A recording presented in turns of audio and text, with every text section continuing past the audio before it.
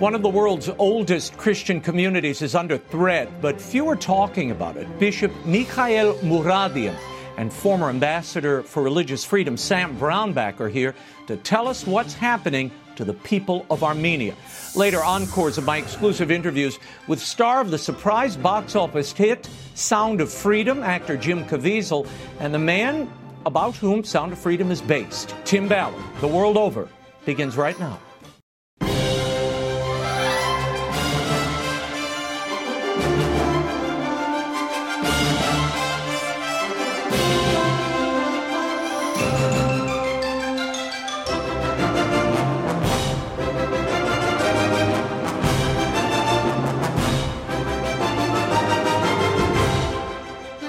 Now, Raymond Arroyo. A warm welcome to all of you joining us in the United States and the world over. If you'd like to comment on tonight's show, send me a tweet. I'm at Raymond Arroyo. Let's get right to it. In 301 AD, Armenia became the first country to establish Christianity as its official religion. And according to tradition, Christianity was brought to Armenia by the apostles Bartholomew and Thaddeus, making it one of the oldest Christian communities in the world. Geographically, it's landlocked between Turkey, Iran, Georgia, and Azerbaijan. Throughout their history, the Armenian people have been subject to persecution, most notably during the Armenian genocide at the hands of the Ottoman Turks during World War I. Since December of last year, Azerbaijan has blockaded Artsakh, an Armenian republic, attempting to drive the people out of their homeland. How is this blockade affecting the Armenian people, and what is Azerbaijan ultimately trying to achieve? Joining me now from Armenia is Bishop Mikael Mouradian. He is the Armenian Catholic Eparchy of the United States and Canada. Your Excellency, thank you for being with us. Thank you for having me.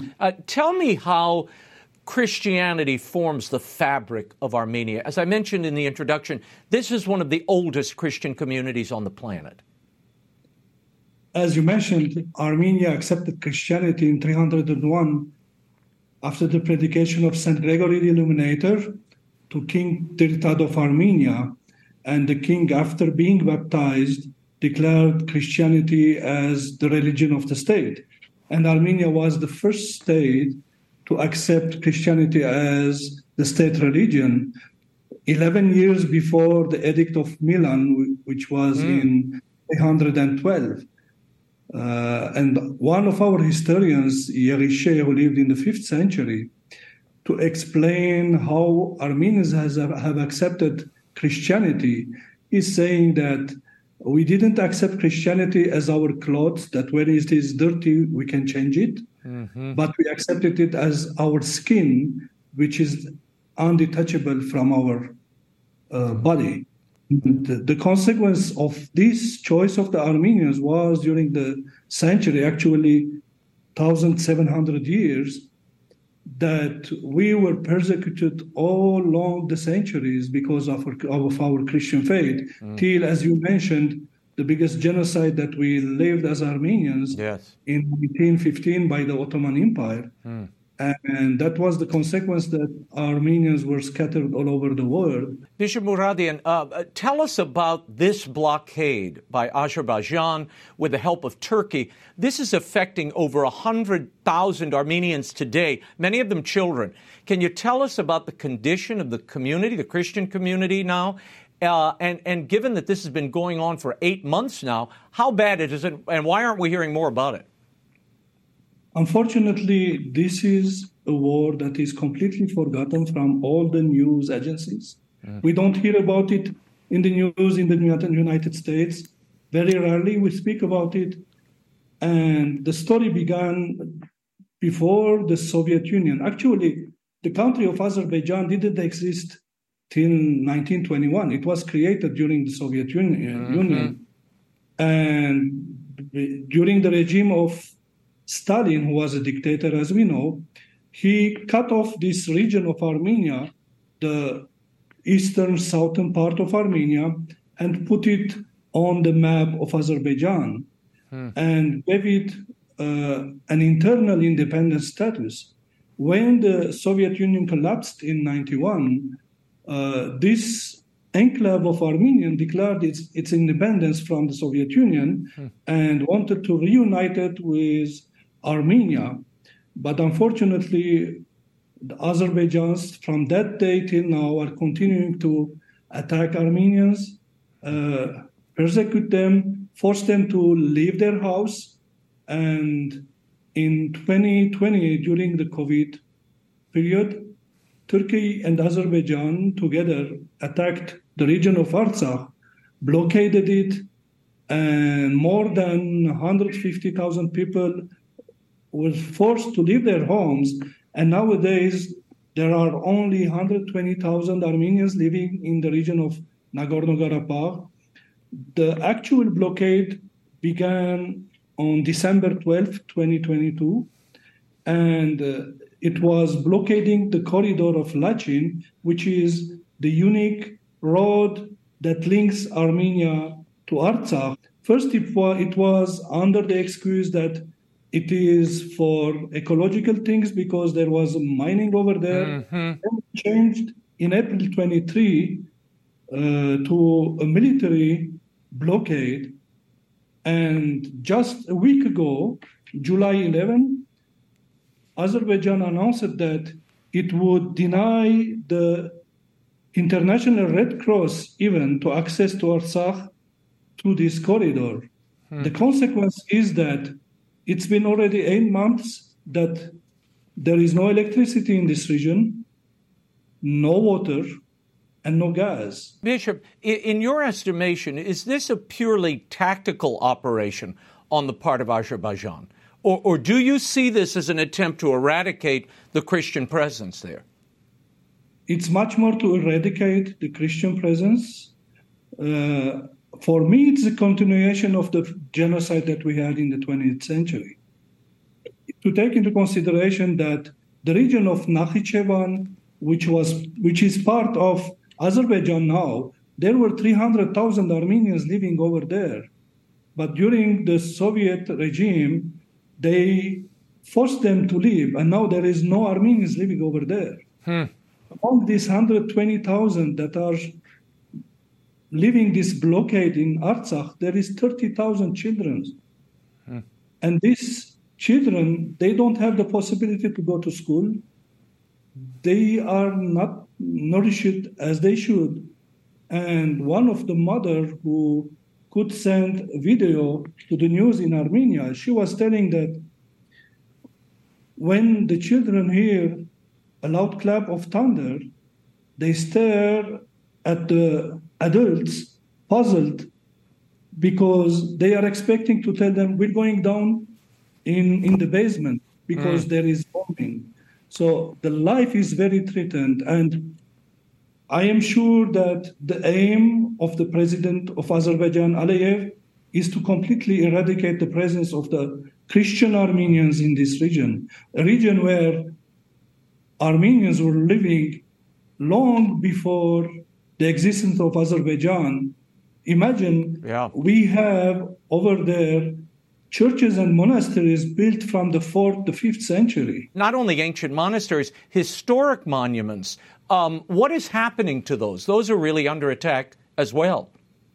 Unfortunately, it is a tradition in the Turkish communities. They did it in historical Armenia back in Turkey, and they are transforming the churches into mosques, or they destroy the churches and they use the stones of the churches to build other things.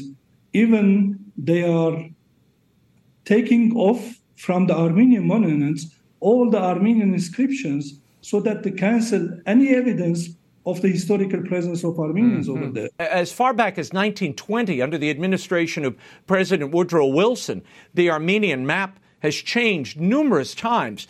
Azerbaijan was only created as a nation in 1921. How have those changing national boundaries brought us to the situation that we're in today? Unfortunately, geopolitically, Armenia is surrounded from 3 countries that are not Christian. In the east, you have Azerbaijan. In the west, you have Turkey. And in the south, you have Iran. And there is a blockade on Armenia And the unique way to come to Armenia is by airplane. There is no land way to come to Armenia from Europe or from the United States. The map of Armenia that was designed by President Woodrow in 1920-21, Armenia's land was 160,000 kilometers square.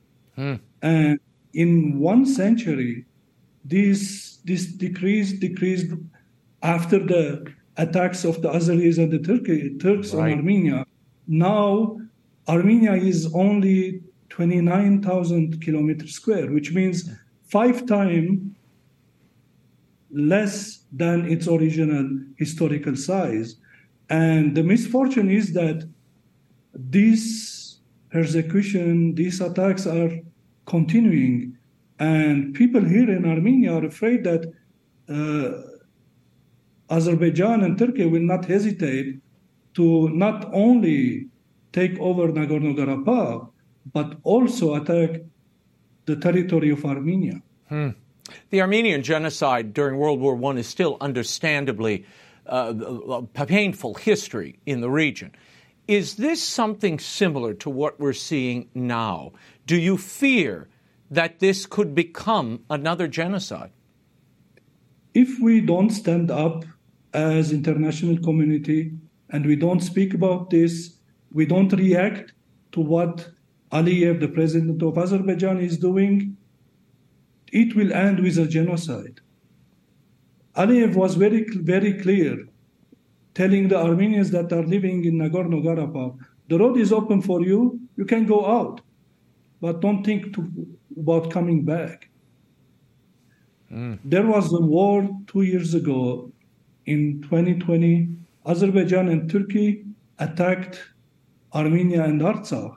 And the consequence of that war was that 6,000 Armenian young men were killed during the war, 44 days war that lasted from September, October 2020. And these 6,000 young men were between the age of 19, 20, and 21. That's genocide, because you're killing the future of a nation. Bishop Mouradian, before I let you go, President Biden officially recognized the Armenian genocide in 2021 upon taking office. What does Armenia need from the United States at this point to stop what amounts to, at the very least, forced migration? These Armenian Christians do not want to leave, correct? It's not enough to recognize the Armenian genocide.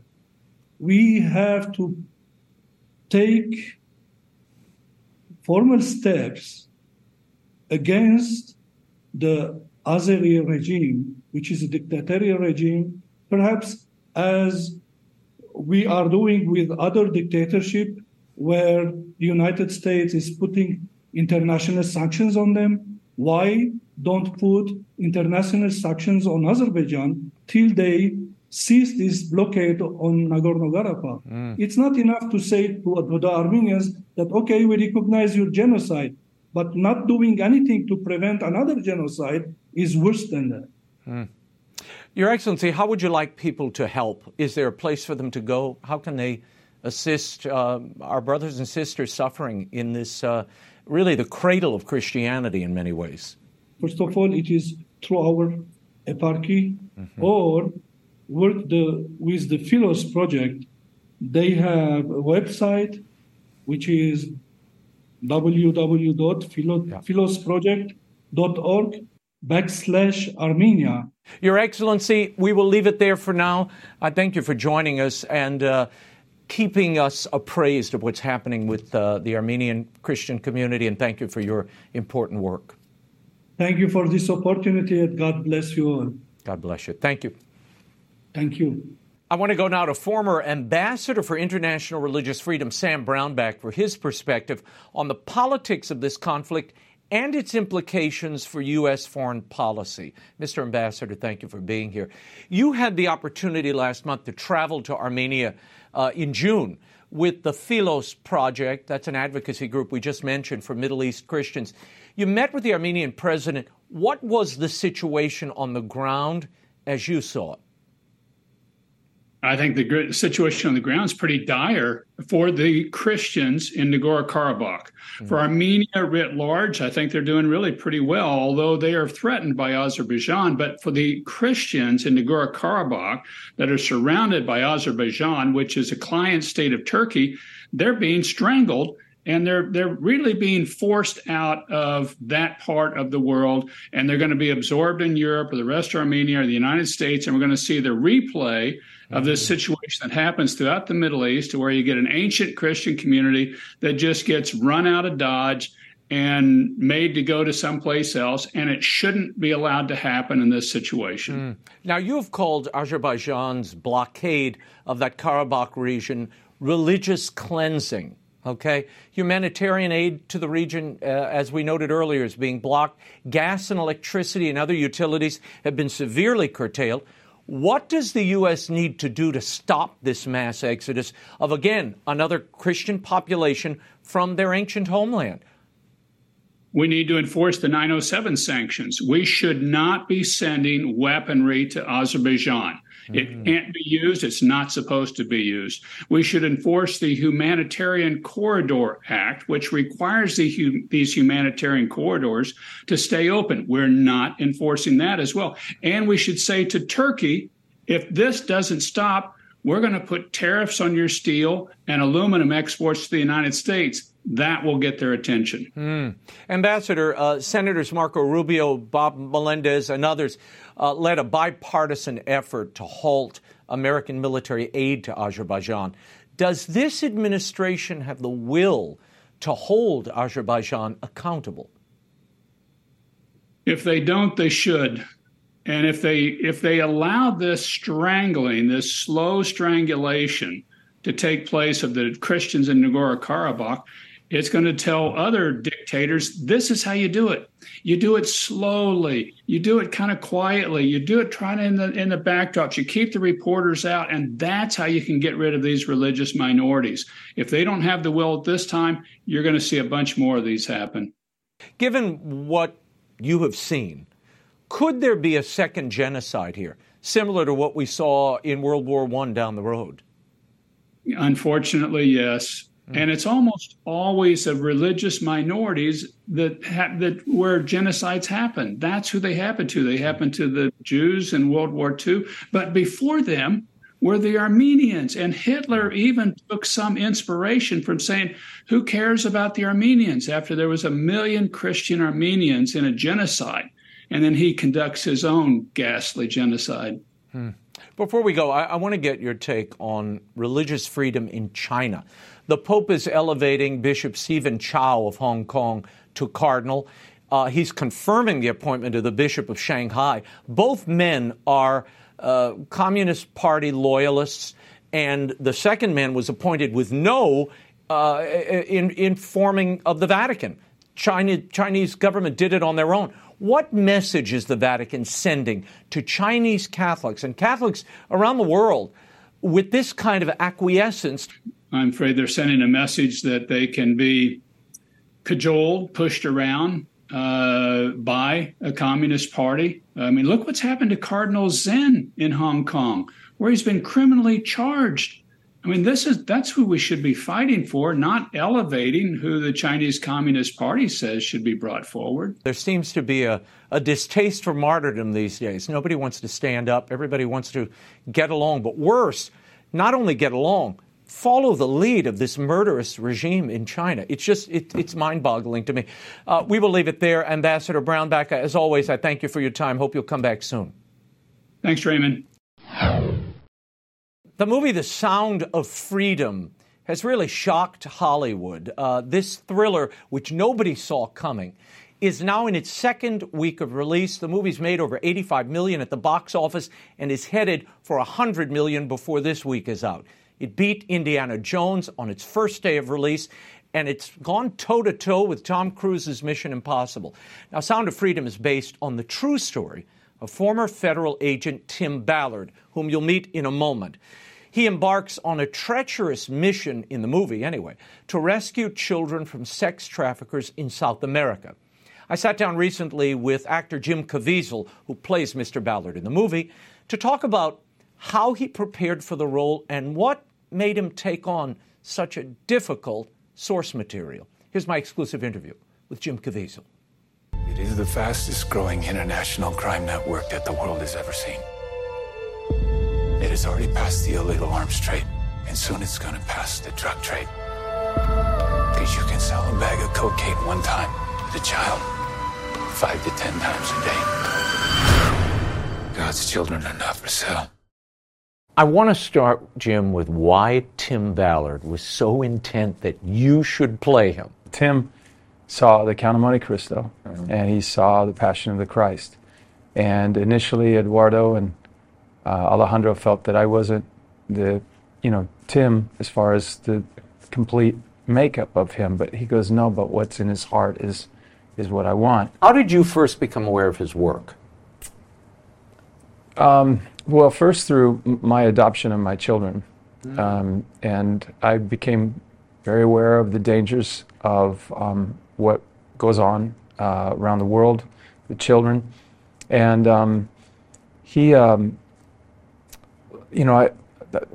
lot of the agents I worked with over time had mentioned and talked about trafficking and how really bad this actually is, and then that's how his name came up and how but it was meeting him that I went, okay, we can do something here. You accompanied him on one of these Underground Railroad missions. I tried. What was that like? What did you learn there? I didn't actually get to go because I prepared for it. They flew me into Salt Lake many times as I was preparing, and I was with one of their key snipers. They brought me into they have a simulated room where, like police officers use in military for training. Then we did actual CQC training with live rounds and everything.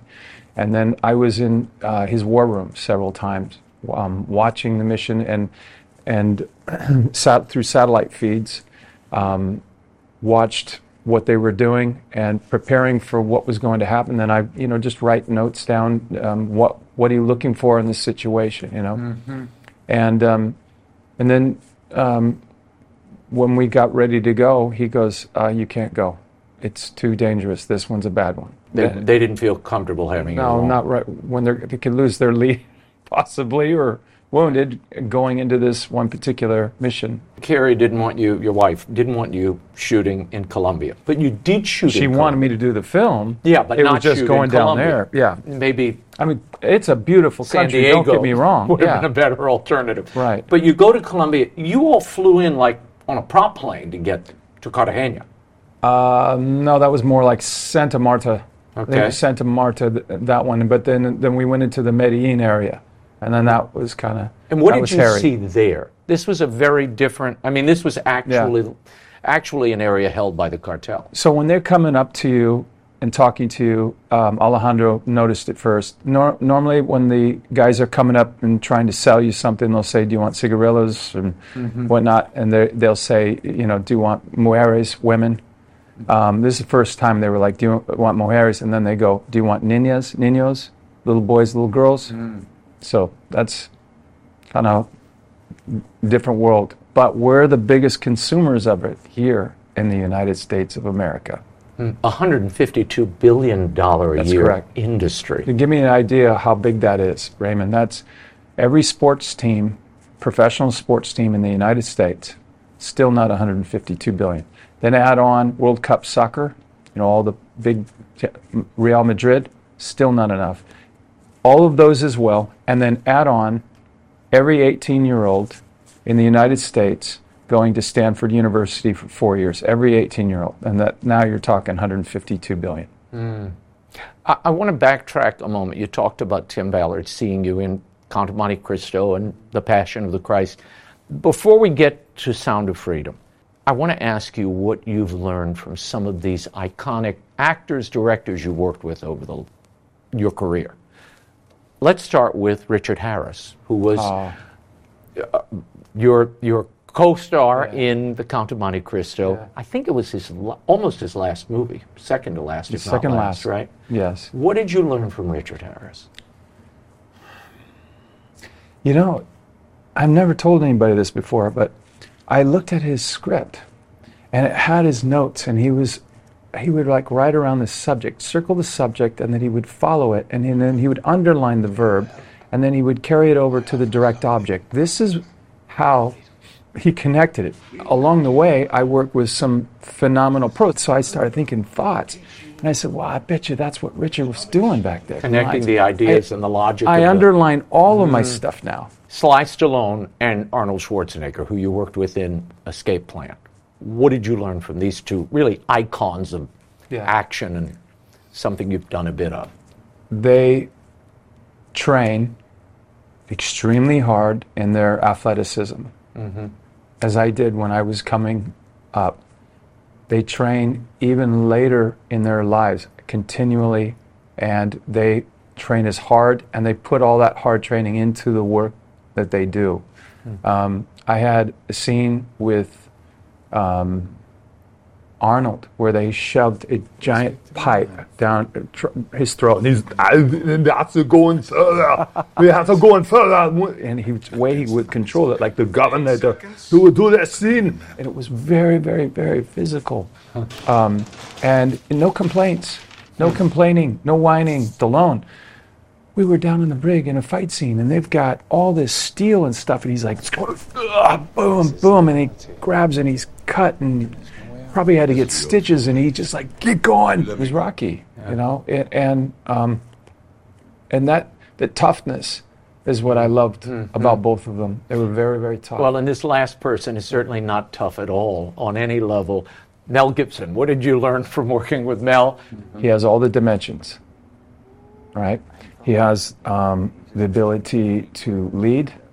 He's incredibly athletic. He's a genius actor. I mean, the guy, Shakespeare, you watch Hamlet, that'll tell you everything. If you watch the opening scene of Lethal Weapon, will tell you everything. Mel took it to another level in the opening scene when you see him, in the opening scene of Lethal Weapon, he puts that gun to his mouth and you see the tears come out. The level of depth that this guy can go is extraordinary. Plus, he's the greatest director I've ever worked for. He's a filmmaker. I want to get back to Sound of Freedom now, because all of these skills, everything you've just told me from each of these men, you really end up utilizing in this part. When you got the script, what did you think of the role itself, and how did you prepare for that? Well, you have a battled war hero story, you know. You have the innocence of Tim Ballard. He's like a childlike quality that Jesus talks about. I linked into that. I always wanted to do the movie Taken. When I saw that, I said, God, I wish I was available when that happened, or it was a brilliant film. Yeah. Well, this was a Taken with a much bigger heart. Much, much bigger. And you know, you and I talked about it. I think what people get turned off by is they hear all these stories about the trafficking of it, and but you learn something about it. Yeah. So a mother and father should be able to protect their kids. They should want to protect their kids. And people don't realize 100,000 children are abducted and trafficked in the United States. Forget other countries. That's just in the United States. 300,000. That high. 300,000 are abducted, are lured into the sex trade a year. Ms. Rojas, she, on April 26, she was giving sworn testimony, right, in front of the House Committee. Right. And she admitted sworn testimony that 85,000 children have gone missing that have crossed the border. So it's hitting. It's not a funny thing. This what's going on right now, where we have open borders. Why are you letting these kids be taken like this? And they've disappeared. 85,000 children disappeared. That's almost the entire Rose Bowl Stadium. Yeah, and these are the children that were taken into U.S. custody, released into the mainland, and then the government does not know their whereabouts. That's correct. In the movie, we see Tim Ballard. He rescues a boy, and this boy's sister is still being held and used. She is in the possession of a cartel and the boss of that cartel. Line 6.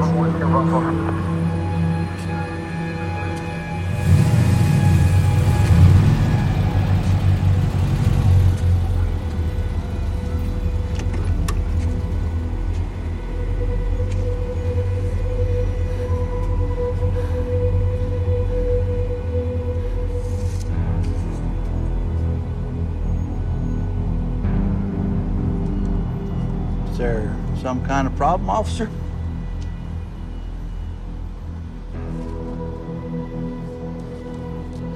Oh yeah, that's a old picture. You know how kids are these days. They just grow up so fast.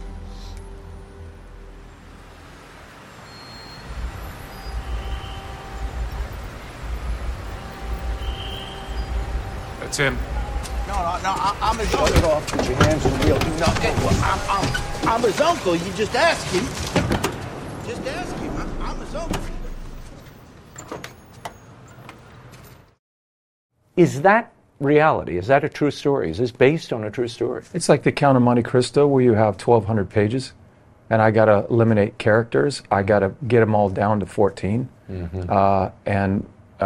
So is it page by page? No. I think it would be a big mistake if people went and said, okay, this is not page for page perfect. You're going to see things you don't want to see and understand why we couldn't put them in there. Yeah. It's far worse than you can imagine. Yeah.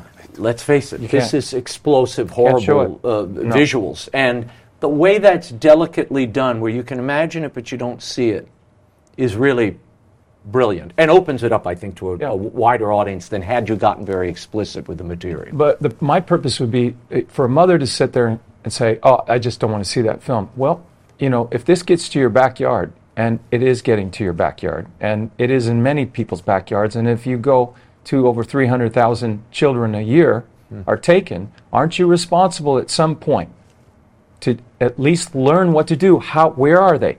And you learn that in the film. So it's a brilliant thing, weapon for that parent to go, okay, that guy doesn't belong here. Who is that guy? And what's going on over here? My daughter's not going over there. It's, it'd be like driving it to a gas station. Yeah. If people would just look at the lighting, they would go, oh, you know what? This is, I might want to drive another block or two. This is not a good place. Tim always tells the story of Harriet Beecher Stowe, who wrote about what was happening in slavery and kind of awakened the conscience of the country long before there was a Civil War or Lincoln came around. That's correct.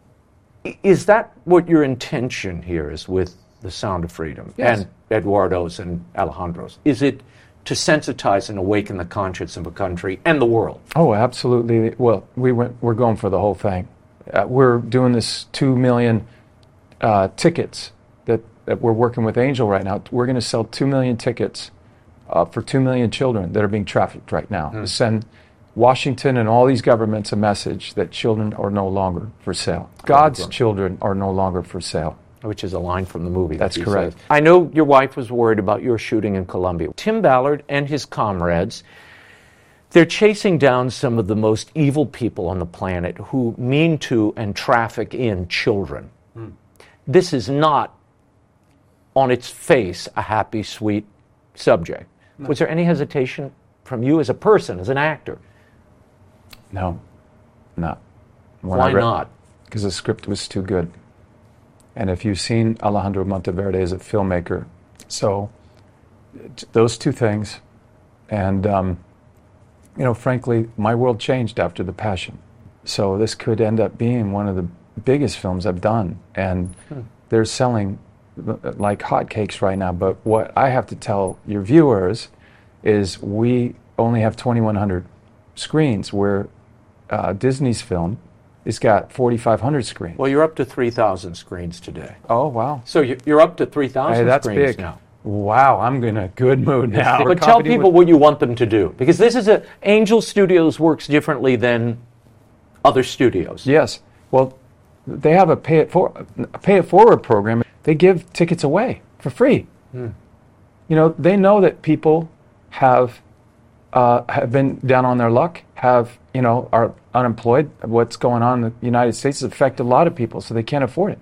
Well, so, you will be in the future, but right now, go to the film, go through the program. It's easy. And what benefit we get, tell everybody you loved it. That is one of the best, ideas I've ever heard of in film. Studios would never do this. And you've said this is the second most important film of your career. Passion. The Passion being your first. There's no question. Is the resurrection coming? Yes. How soon? So I went up to him and I asked him that. I said, "Are we going to be ready?" No. Yes. I said, will we be ready to go by January? And he said, "Yeah, maybe." And I said, "End of the fall?" "Yeah, maybe." And I said, "September?" "Yeah, maybe." And so now you go. So my mind, you'd think I would say, "Okay, it'll be January." I'd asked him the same kind of thing when we did The Passion. It was in August. It was August 15th that he said, "Okay, green means go," on August 15th. That was amazing because all of the Marian feast days, we just kept running into them on that film. I know that she was making that film for her son. What is your prayer for your audience who sees Sound of Freedom? What do you want them to do in the aftermath of seeing this movie? I want you to not just think about trafficking. We have to think about grooming. We have to think about that. If you cut an arm off of an octopus, let's say it's trafficking, what happens? It grows right back, doesn't it? So you got to take the head out. We have to come together with all the churches in the world, all Christian churches, and unite and take back our children and our republic. It all goes hand in hand. We've got to come together, save our children, and it'll go hand to hand with our republic. And we got to get rid of pornography. That's one of the big ones. You just drive all over the country. All you're doing is creating more pedophiles. The Passion of the Christ was a film that opened my heart, my eyes, and gave everything for it. I gave everything for this one. It took 2 years to sleep decently. I couldn't sleep because of this. And so what I'm excited about is that finally the world is going to start moving in that direction. Is there a sequel plan? There's a script already.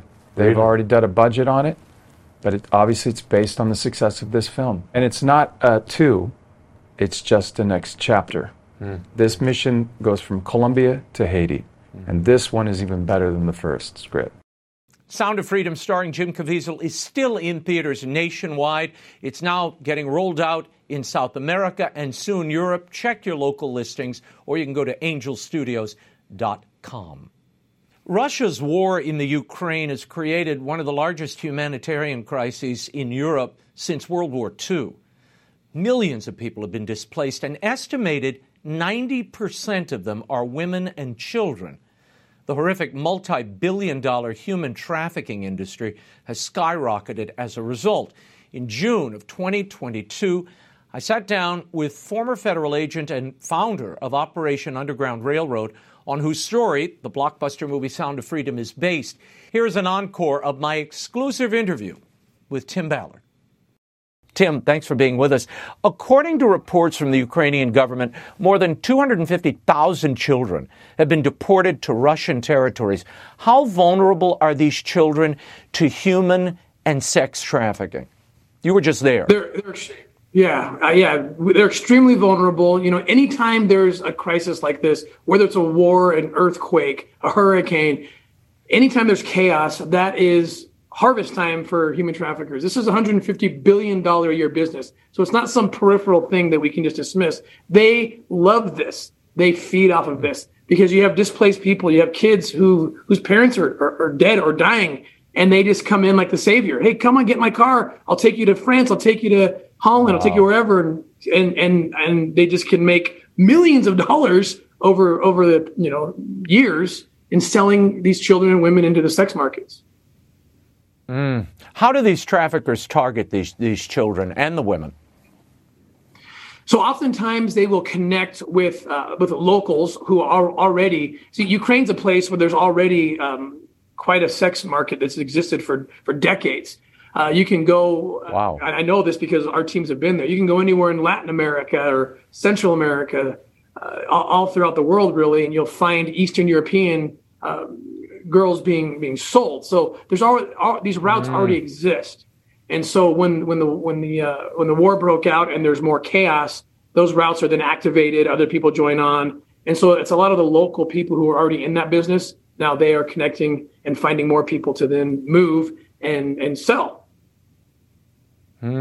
Your organization, Operation Underground Railroad, has been working in Ukraine to extract women, and especially children, from these human and sex traffickers. How do you find these traffickers, Tim? And what happens to the victims once you remove them from harm? So, yeah, our work in Ukraine began shortly after the invasion. We partnered with an amazing group called Aerial Recovery Group and others, where we were actually working hand in hand with the government of Ukraine. They would give us, they gave us names of missing children, kids who might be vulnerable to human traffickers, kids who might just be in an orphanage where they're in a bombed out zone and no one knows what their fate might be. So our guys would go in literally doing multiple operations in a week, going into, even while missiles are flying, going in and extracting these children. Sometimes we'd get there and they weren't there. So where did they go? And so we started to get more proactive, working with the police forces who work in anti-trafficking in Ukraine. And, we've extracted about 3,000 women and children already that we did identify and got them into safe houses, most in Western Ukraine, some in Poland and other places. And that mission continues. We've now kind of gone into phase 2, where we are building teams, working with the Ukrainian government and other governments as well, where we can kind of put on a full court press internationally. And when we are called upon by these governments, we have teams that speak Ukrainian and are trained in undercover operations, where we can now go and infiltrate and find out where they're going. We might find kids in the Caribbean, women in Colombia, and that's the phase we're in right now, and already with some success. Jim, as you alluded to, this is an international problem, and I know you've been doing this for several years. Sex trafficking, breaking up these sex traffickers and their networks. Last week in Mexico, your organization took part in bringing down a man from the Netherlands. His name is Nelson Matman. Tell us who Matman is and how you learned about his whereabouts. I know you worked with a group from the Netherlands, Free a Girl Association, as well as Mexico City authorities. So Nelson Matman, he's especially dangerous kind of pedophile. People like him. He's open. He's a public figure, trying to be, and actually has established a political party that was actually shut down by the Netherlands, but still functioning in different ways. A political party that's trying to make sex with children legal. Also, sex with animals and dead people is a part of their platform. And there's quite a following. And so they were actually, in 2020, he was arrested for crimes against children, along with some of his kind of lieutenants, and they disappeared. So they were gone for a couple of years. No one really knew where they were.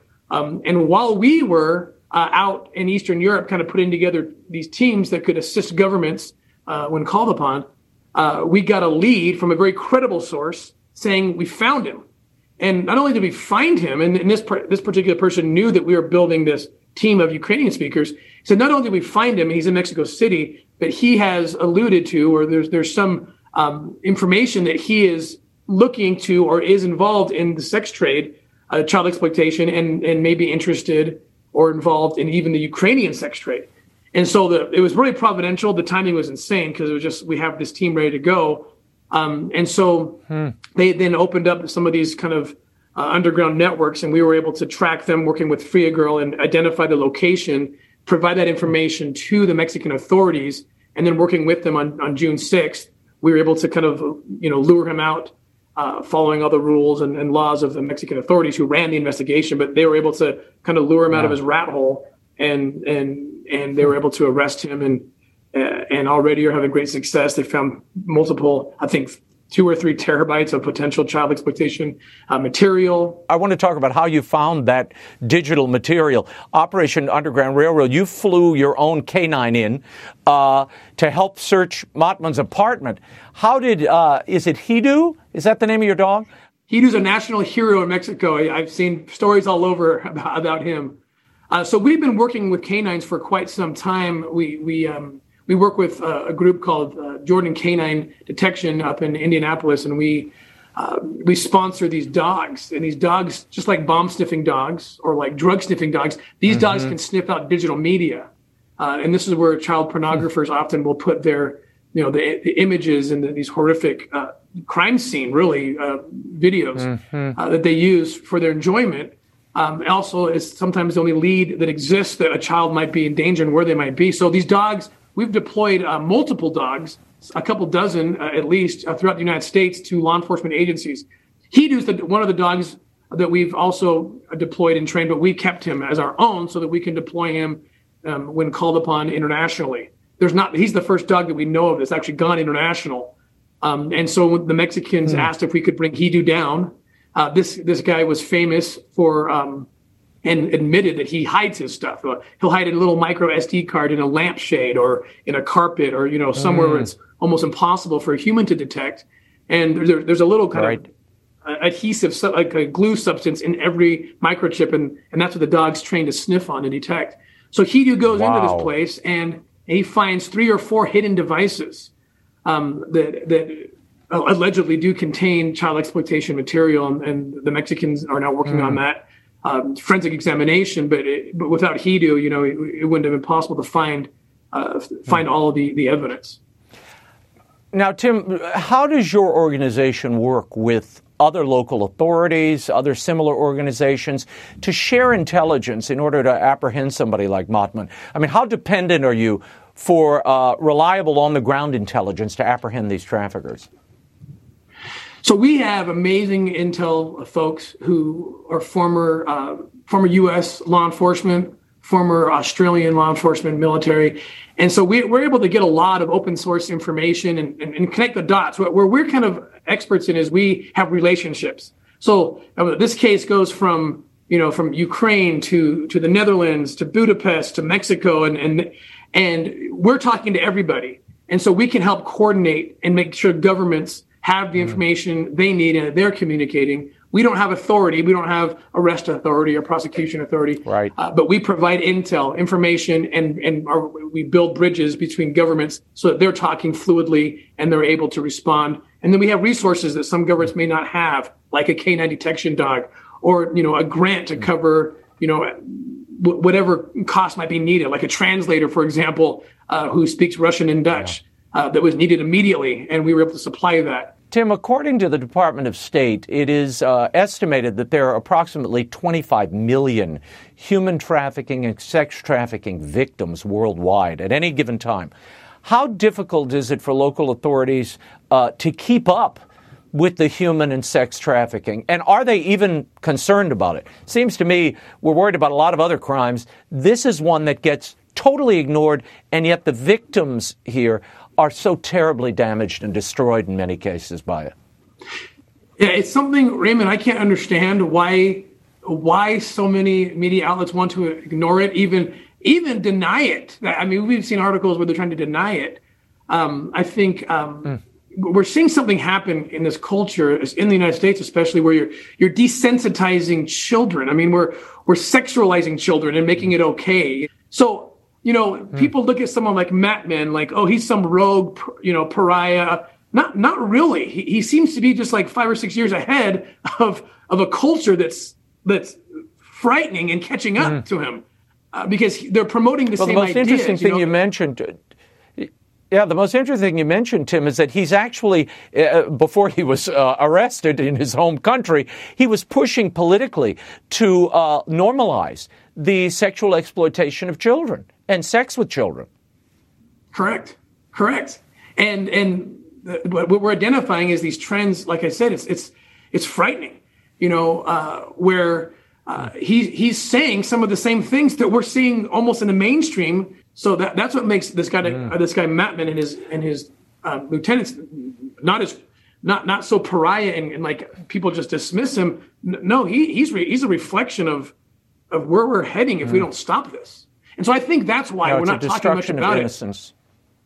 Correct. And some of the articles that have come out, mostly godless, kind of leftist, tabloidish kind of stuff, but they'll put out these articles and they're attacking us or attacking other organizations, claiming there's not really human trafficking. And then it's followed up by some article about how pedophilia it shouldn't be demonized. And let's not call them pedophiles. Let's call them minor attracted persons. MAP. That's the new, acronym that we're going to see coming out here. And it's very frightening because our children are being exposed. They're very vulnerable. And the people that should be protecting them are actually putting them in harm's way. A new study out last week from the University of South Australia, their anti-trafficking researchers there, suggests that common myths around human trafficking in Australia and around the world are simply not true. They include the perception that offenders are exclusively male, foreigners, unknown to their victims, and that they use physical force to control them. The study found that, quote, of 25 people, 25, convicted of human trafficking in Australia in 2021, 14 were men, 11 were women. Some of those female offenders were leaders, some were former victims, and some were in relationships with the male co-offenders. In your work, have you seen women involved in the trafficking trade? Are they harder to catch because people don't expect to see a woman trafficker? Almost every organization that we have attacked and taken down involves a woman in a very prominent place. The children respond to women more naturally, and so trafficking organizations will utilize women who are the face to the children, oftentimes the face to the predator consumer. And so, the ones that are closer to the kids, almost always, sometimes we call them groomers. They will take the kids, get them ready for the party, the sex party, lure them in, recruit them. So absolutely, women are very much a part of the human trafficking. Insidious. The study also claimed that the myth that trafficking is rooted in foreign cultures and international travel is perpetuated through American films and popular culture. However, a report published by the UN Office on Drugs and Crime in 2020 found that 74% of convicted traffickers were citizens of the country where the offenses took place. Does that square with your experience, Jim? Yeah, absolutely. Absolutely. The most of the human trafficking rings that exploit children, they are centralized, they're localized. Most of the clients truly are from that country. Now, that said, I'll tell you that the United States, we are generally the highest consumer of child exploitation material, child rape videos. And so oftentimes governments will ask our operators to go undercover pretending to be sex tourists because we are, unfortunately, this is the face that oftentimes the Western face is what foreign traffickers love to service. One of the most important things is that people want to see it like the movie Taken, where it's some cold rip, cold kidnap. And that does happen, but the vast majority of the time it doesn't look like that. It's a lure. It looks normal in some ways. It looks like the victim they've been trained and groomed to look like they want it. They look like they're willfully doing it, when in fact, just because you don't see the chains are in fact there. And so that's an important piece if we're going to combat this, to understand what it looks like. Tim, just this week, 2 people were indicted in a U.S. interstate sex trafficking ring that spanned Nevada to Mississippi and ran from April to June of 2020. Do you find that most people don't think about sex trafficking as something that happens in their own backyard, particularly in some of the states I just mentioned? Oh, absolutely. And that's the problem. They want to say, oh, that's in a faraway place. That's in some backwater city or country. Right. When in fact, I just helped produce a documentary called "It's Happening Right Here." We're just putting it out. It's all about just how this works. Trafficking, like we say, has different faces in different places, but it is happening everywhere. And even in affluent areas, affluent neighborhoods, where this is a very common thing, where a 13, 14-year-old girl is in a relationship. She allows sex videos to be made, and then her boyfriend breaks up with her, and then he's got her. He uses this footage and says, "Look, I got your entire church congregation. I got your pastor's email. I got your grandma's email. I'm going to show this video, these naked pictures or videos of you, unless you continue to service me and my friends." And I mean, this is happening all the time in affluent areas and in places you wouldn't expect. It's trafficking. I mean, it is in every way trafficking, and it leads to suicide, and it leads to just horrific things. According to reports, the topic of human and sex trafficking was not addressed at last week's Summit of the Americas, which was hosted by the United States, many Latin and South American countries partaking in Los Angeles. Now, given the scores of migrants that are crossing the southern border each day, should the Biden administration have addressed that issue at the summit, and why didn't they? Oh, absolutely. I mean, how do you not? Again, this is a $150 billion a year business. The United States, according to the State Department, is in the top 3 for destination countries for human trafficking, precisely because at least one reason is that we are one of the highest consumers of child exploitation material. This should be the number one thing on the agenda. It's hurting children. It's transnational. It is something that should have been the first topic of discussion, and somehow it is not. And I think it's become politicized in ways. I used to always love to say the last issue on the table, that left, right, I don't care your ideology, I don't care your creed or religion, is that children should not be hurt. Children should not be sexually exploited. I can't say that anymore. It has become politicized. The Atlantic did a hit piece on OUR and really every organization. It was called The Great Fake Child Sex Epidemic. Absolute, just full of misinformation, basically saying it's all fake. Wow. No, I can tell you from being down at the border, talking to border agents, embedding with border agents along that border, they will tell you the number of people that are human trafficked, that they're distracted processing migrants that the coyotes are moving, while upriver they're human trafficking and weapons trafficking under the gaze of the United States, and nothing is done about it. It's outrageous. And we talk about human dignity. If we truly cared about the human dignity of those migrants, we'd make sure that border was safe and therefore not so porous. Republican U.S. Congressman Chris Smith of New Jersey is proposing bipartisan legislation along with Representative Karen Bass, she's a Democrat from California, to aid survivors of human trafficking. The legislation would provide roughly $1 billion over 5 years to strengthen and expand education and restorative care, other critical programs that protect victims and prosecute those in need of prosecution. How important is this bill, and will it change anything?